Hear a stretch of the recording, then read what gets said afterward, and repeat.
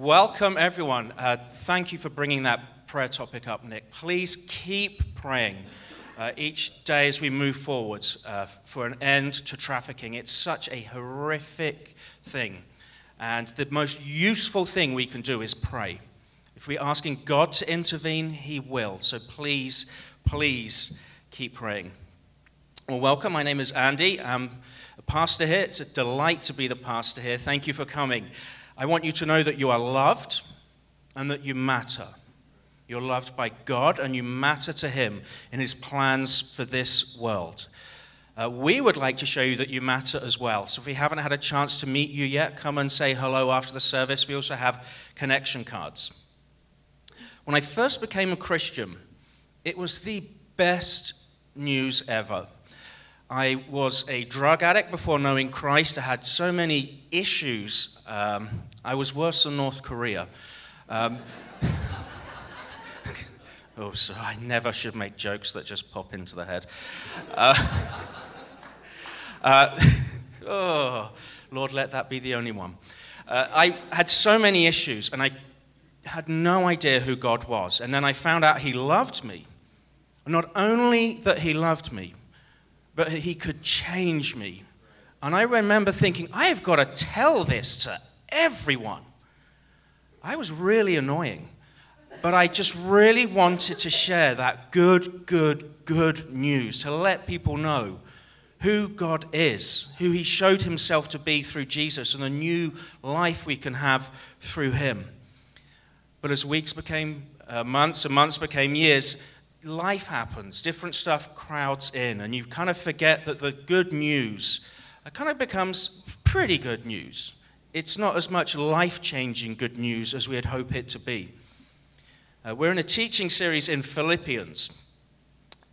This is a book which the Apostle Paul has written. He is in jail.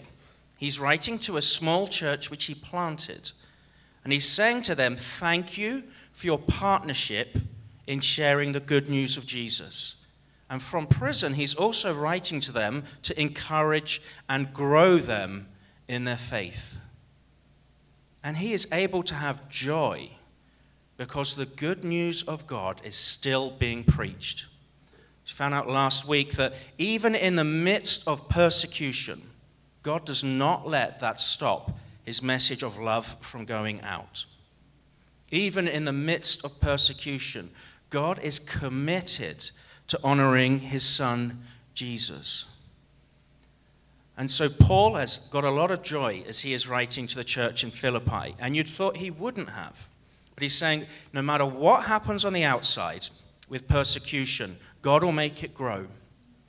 Then he says, but please live a life worthy of the gospel. So, yes, God uses it if it comes from outside the persecution. Please don't mess it up within yourselves on the inside. We found out at the end of chapter 1, you can catch that online, that he says, live lives worthy of the gospel. And he says, be unified.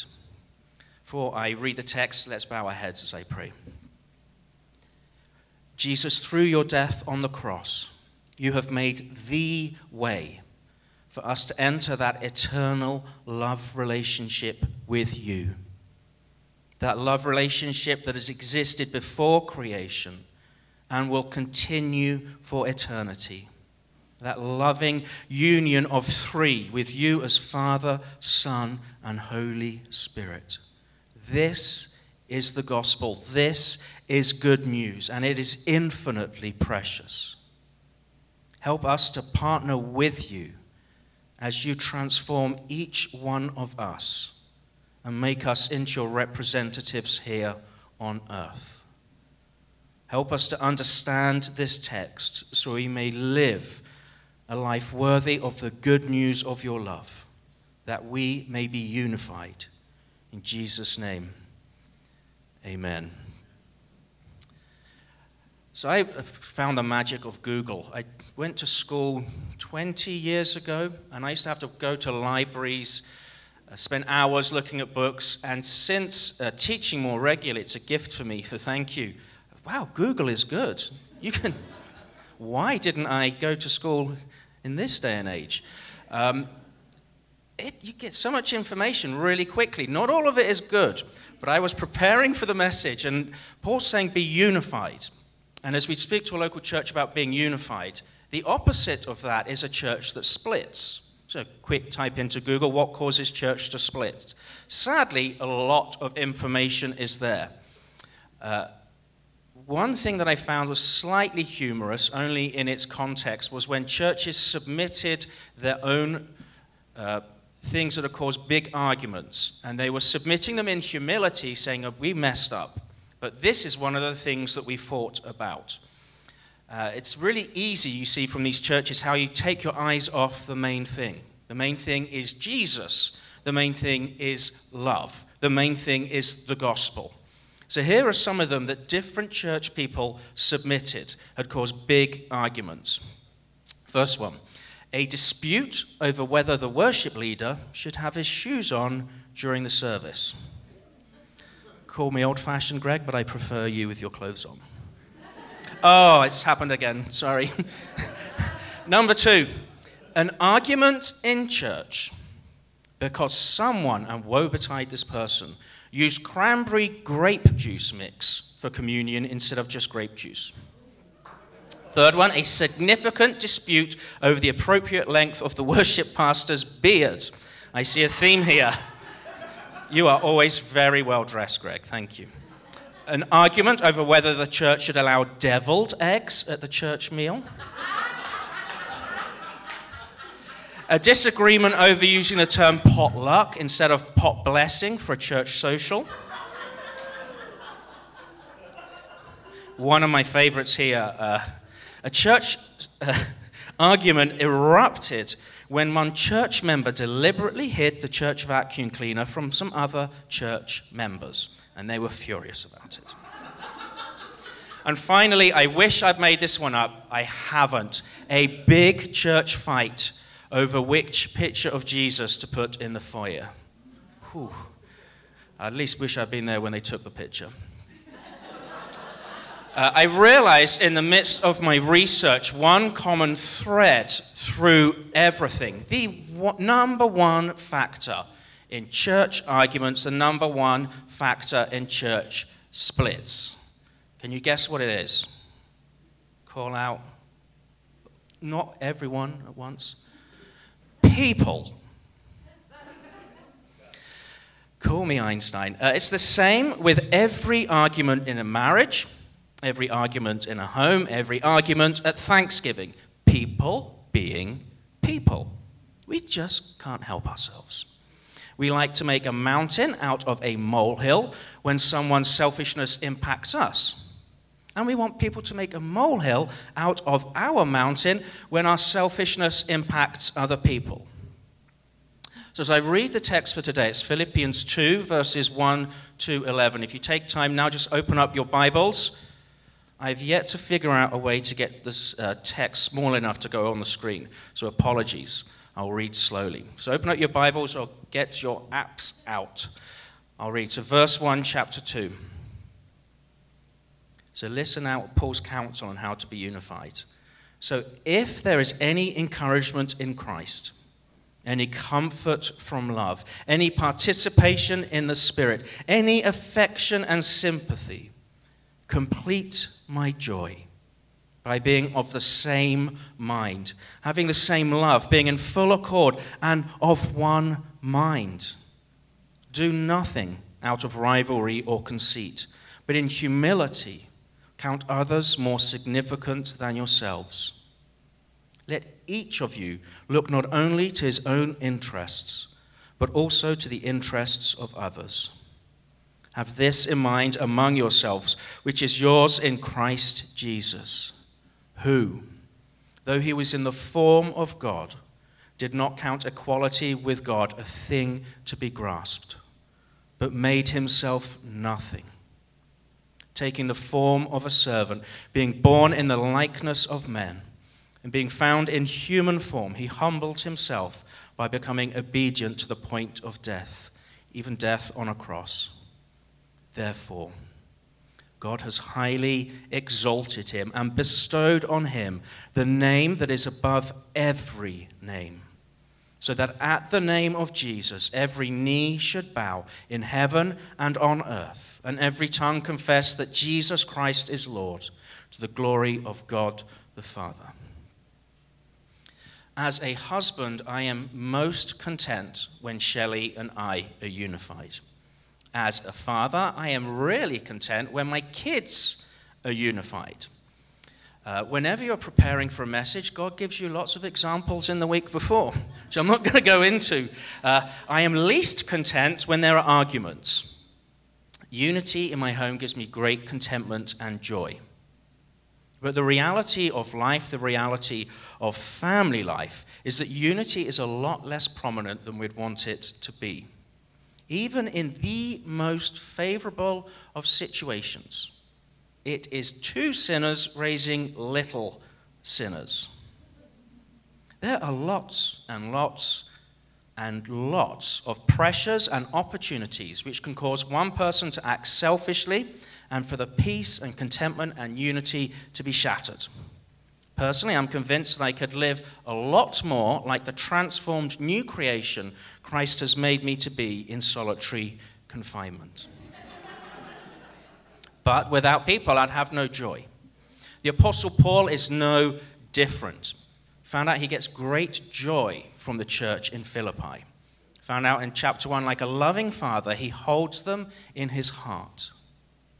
He even gets joy in the midst of suffering in prison because of gospel partnership. He even gets joy knowing that God is committed to advancing the gospel and honoring Christ. And Paul, in today's text, wants the Philippians to make his joy complete by being unified, without division, without envy, without conceit. Now, saying that Paul wants his joy to be made complete is not really accurate. If you look at verse, which one is it? I think it's verse 2. Complete my joy. That's actually in the imperative. That's a command. He's saying, complete my joy. He is ordering it. And how are they to do this? By being of the same mind, which looks like having the same love, being in full accord. And he repeats it again, being of one mind. So first point from today's message is be unified. Now he actually says, hey, make my joy complete. It's actually a polite way of saying, hey, be unified. He's not really greedy when it comes to joy. He wants them to be unified. So Paul repeats it. He says, being of the same mind, and then of one mind at the end. When there's repetition, it typically means that God has not been careless when he's inspired someone to write. It means that he wants to be clear. So repeating the word mind here emphasizes that unity is the main point, and that having the same love and being of one accord are the ways to achieve and maintain unity. If you look at verse 2, probably a better way to say it that we would understand today is be unified by having the same love and not fighting. Be unified. They're unified to have the same love. It doesn't mean they've all got the same haircut. It doesn't mean they all agree with the same thing. God loves diversity. We see that in all of creation. But he's saying have the same love. This means valuing the same priorities. It's not difficult. Great commandment, love God. Second one's like it, love people. And the Great Commission is sharing the gospel of Jesus so that others can become more like him. So to be unified by having the same love and valuing the same priorities. They are to avoid infighting, saying there's going to be enough persecution from outside sources. Don't create stuff inside the church. And he's writing to all of them. Remember at the beginning he says to the saints in Philippi. This is not just to the leaders of the church. He's saying to everyone, God views you as a saint. Now each one of you has a responsibility to be unified. Yes, each one of you is loved. Each one of you matters. At the same time, we have a responsibility to be unified. It's the same command. So putting the opening two verses in more contemporary language would be verse 1. It kind of says any. It means even if you have a little bit. And he talks through 4 different things. The way to summarize that would be call yourself a Christian. Call yourself a Christian. Verse 2, you must be unified. Keep the main thing the main thing. And don't fight over little things. Be unified. And Paul doesn't leave them without help applying this command to be unified. He then goes on to explain it in practical, everyday ways. So he's going to state what to avoid, the unity killer. And then he explains what to pursue, the unity keeper. So what to avoid, the unity killer. Here it is, verse 3. Do nothing out of rivalry or conceit. Do nothing out of rivalry or conceit. So the second point, the first point was be unified. The second point is conceit, the unity killer. Conceit is the opposite of humility. If you look conceit up in a dictionary, not Urban Dictionary, you'll see that it says having high self-regard. We are being conceited when we think that we're better than others. And we show this practically when we put our needs above someone else's. Now here the word translated actually means emptiness. So Paul is saying when you feel empty, and it leads you to wanting something, to snatch at something. So if we're empty, we think, if I get that, if I get my own way, I'm going to be content, I'm going to be happy. And so conceit, that emptiness, always leads to rivalry. We go after the thing that we want to fill us. If someone else is competition for that thing, it's fair game to push them out of the way. Whether it's our personal preferences, whether it's something that we think is unfair that someone else is getting. Rivalry just rears its ugly head all the time. If you have children, you will see it when the last blue raspberry popsicle is in the freezer and is taken. It does not need to be taught. Put 2 toddlers in a room with a cupcake in the middle and watch to see what happens. Rivalry comes really naturally to us. It's our default mindset. Rivalry rears its ugly head in traffic. We've got to get that one car ahead so we can wait at the red light first. Rivalry is on display at Halloween as I make my kids run really fast between house to house. True story, sadly. It's going to be my late night snacks for a few months, so it's important. Rivalry happens if someone gets all the credit for something that we did, whether at school or at work. And in families, you'll often hear it in the phrase, that's not fair. I grew up as one of 3. My older sister and I are really close in age. My poor parents, the amount of times we're in competition saying, that's not fair. It was largely my sister. I was very mature.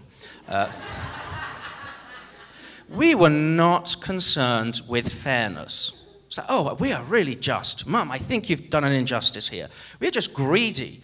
It's not fair, they had this. That's not fair, they had that. You hear that all the time.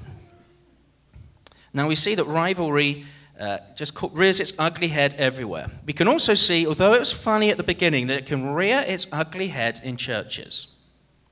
Fighting over things that are not the main thing. Now they're quite funny to read, funny to laugh at.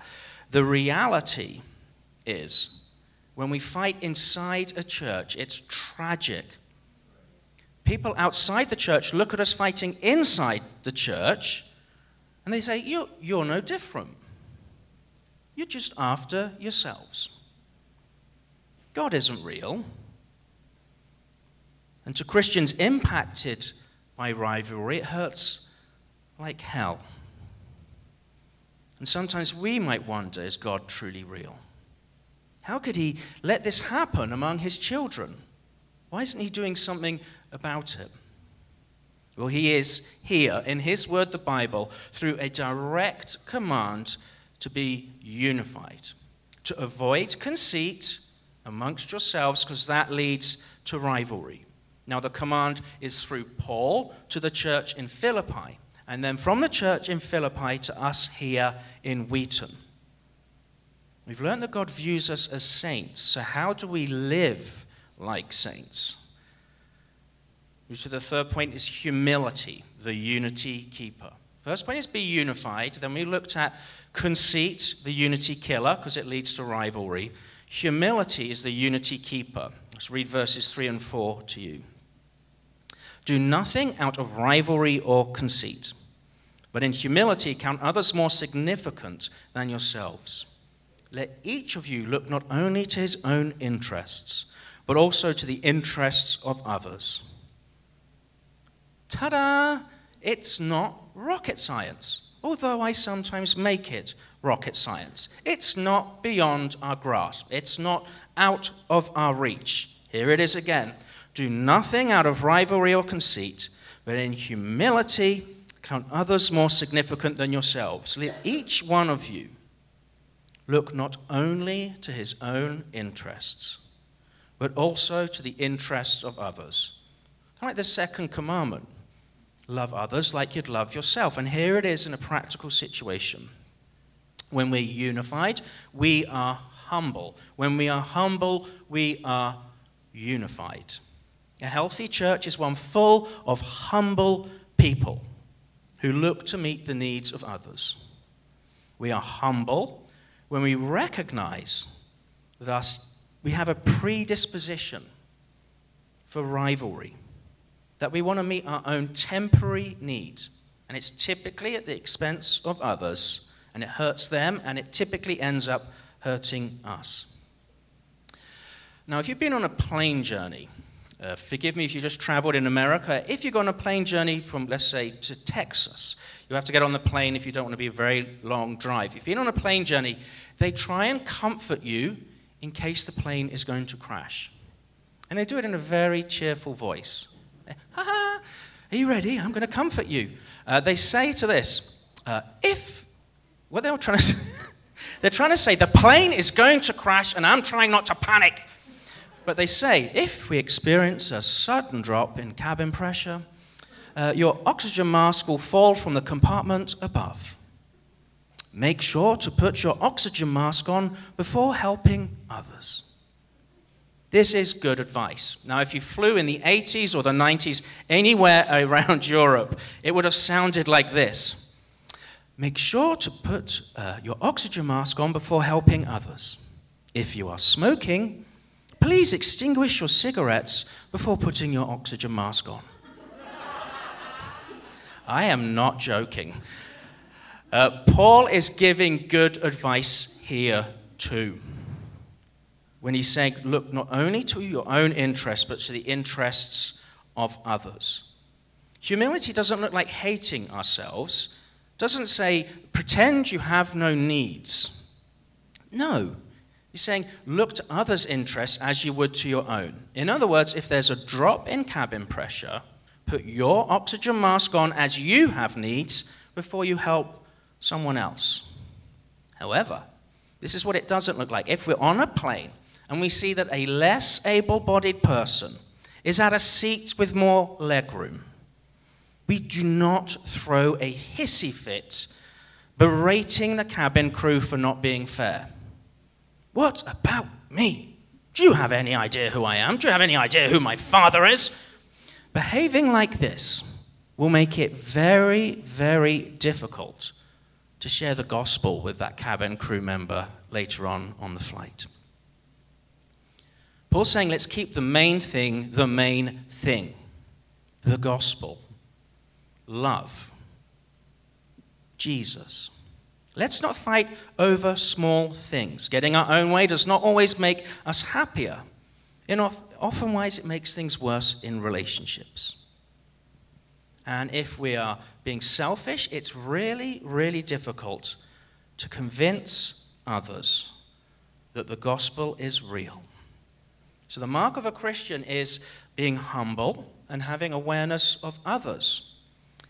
The mark of someone who's probably not a Christian is an ongoing posture of arrogance and selfishness. I give you permission. If you see me ever coming up to teach, I am wearing a white suit. And I say, and now, and pyrotechnics come up. And I produce a dove from my back pocket. Just do an intervention at the very least.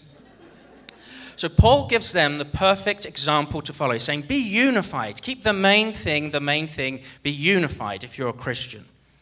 And then he says this in verses 5 to 8.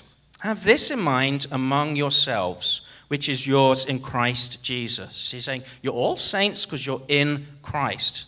Keep this in mind.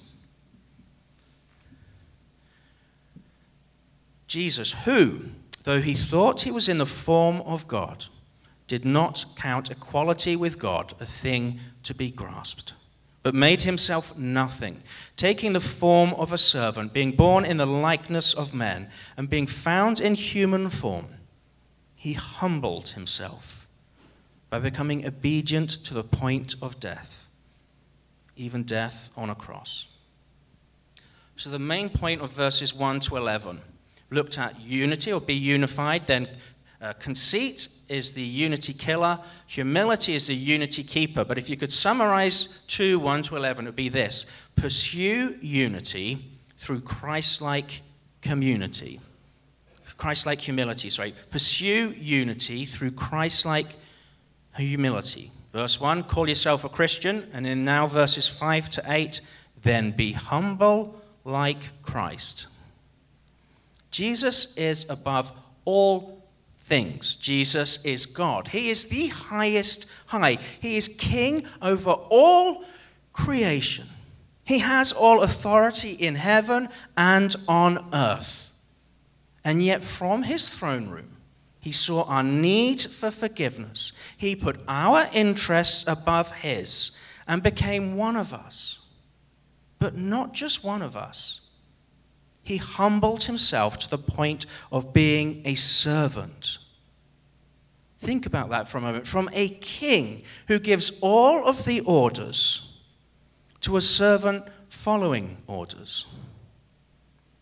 It would have been fully appropriate for Jesus to stay on his throne and receive all glory and honor and praise forever, because he's the most honorable being, both inside and outside creation. And yet for our sakes, for our forgiveness, the king due the most honor, in humility died the most shameful and public of deaths. Jesus was motivated by love. Jesus was also motivated by trust in his Father. See that at Gethsemane? He's praying, please take this from me. He knows what's about to happen. He says, but your will be done. He knows that his Father, although the painful bit may come, ultimately will make it okay. So he willingly went from the highest high. That's way above just a mountaintop. That's beyond space, that's beyond our galaxy, universe, whatever order that goes in, outside space and time. And then he came to the lowest low. That's the furthest you can go. From the very highest high to the very lowest low, taking the curse our sins deserved. That, friends, is the length of God's love for you. That is the full measure of grace. Remember a couple of weeks ago, there's saving grace and there's empowering grace. Saving grace, God's love is huge, bigger than anything you've ever seen before. And someone like Jesus, willingly being that loving, representing the love of God, the full measure of God's love, will be honored. Verses 9 and 11.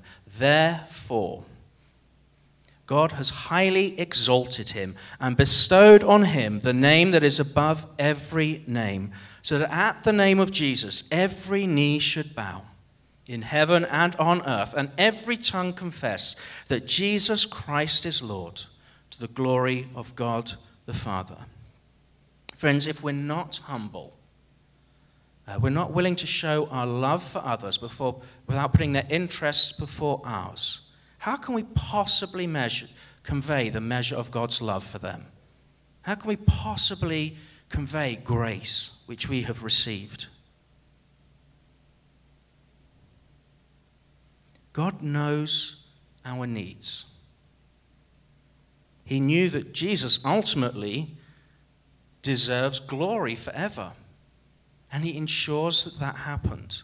Jesus didn't need to go after it because he knew God would do it. We often behave like two of the toddlers in a room and there's a cupcake there. And what we don't know is our Heavenly Father has just bought us a kingdom of cupcakes. But we run for that one and we punch and we scratch and we fight. Do you have any idea how good it will be to be with Christ forever? Any idea what it's going to be like to eternally worship him? Any idea what it's going to be like as we stand before him, as he is dripping with glory, and we're praising him with all of the heavenly host? Oh my God. That is why Paul is able to say, to live is Christ, to die is gain. From the highest high back to us people here in this fallen world, with our propensity to turn from God and feel empty and act selfishly. What does pursuing unity through Christ-like humility look like? And to give you an example with my own kids, I have asked the oldest one who this is about for permission, and she's asked me to change some words and some different things, so I'm going to do that now. This Easter was bitterly cold. I had the wise idea of doing an outside Easter egg hunt. Shelley, being the wise one of the two, made all the eggs and said, and now you can go out and do that with the kids. 36 colored eggs. Of those 36 colored eggs, one was twice as big as the others and was gold. Word to the wise, if you have 3 kids, do not have just one gold egg. So I took them to a nearby nature reserve in St. Charles. It was brutal. I mean, I was seriously questioning the love of my kids. Like, do I love them enough to do this? As I was hiding Easter eggs all through this nature reserve. My kids were in the car. I'm now aware that's illegal. Staying warm and listening to the radio. But that's not the point of my message. Anyway, they were crawling up the walls. And what I didn't do, and I look back with 20/20 vision, I didn't say, hey, here are the rules. Let's share. Sharing's fun. We can all have joy and be unified. I said, hey, they're ready. And I hadn't even got to the car. Vroom, vroom, vroom. 3 kids flying out with their baskets. One of my kids is older and faster and really good at finding things. She trailblazed after them. It was ugly. I was trying to catch up with them. The wind's blowing in my hearing aids. I am painfully cold. There's weeping and gnashing of teeth by the younger 2. I'm trying to point out to where the other eggs are. It was horrible. And it went on for ages. And after about 45 minutes, I'd dropped all these eggs, like up on tree branches. It was all within reach, under a bush, under some leaves here, in the roots there. Sorry. Jamie was the most upset. He had the least amount. And so I said, Jamie, I know where the golden egg is. Now, I'd hidden it at the far end tree at the end. It was like the ta-da moment of their joy. I said, Jamie, the golden egg is up in that tree, in that branch. Come on, let's run. And we're probably 200 yards away. And then Jessica walks up to the tree, takes the golden egg, puts it in a basket, and bedlam. Absolute bedlam.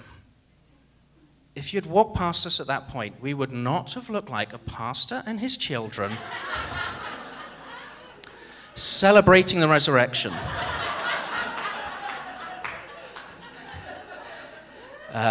It looked like a sinner trying to raise little sinners, wishing he was as wise as his wife. But then grace happened. Complete completely unexpected. Each of my kids went different ways. They were like physically ununified as well. They didn't like each other. Went to different places and started going through their eggs. Jessica had a lot. She opened up a couple, and when the hyper-focus had died down, she suddenly thought, well, I've got lots of eggs, and I don't need all these eggs. And she went to her brother and her sister, and she only kept 3 eggs herself. She gave them all to her brother and sister. I think she had found out that Mummy and Daddy had only put quarters in some of the eggs, so we were less generous than she was hoping. She even gave James the golden egg. And that is what humility looks like. Our natural predisposition is to go for something, to snatch at it. I mean, we've been telling him it's going to make him happy. Shame on me.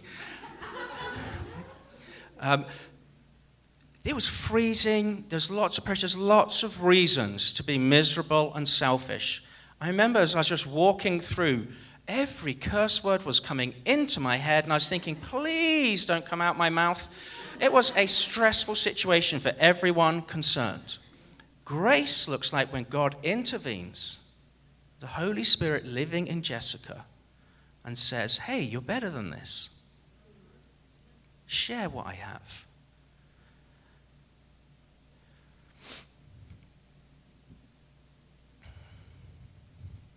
And there was unity. And there was relief. And there was joy. And it's the same in heaven when we live lives worthy of the gospel. Arguments will always happen in a church, just as they do in any family.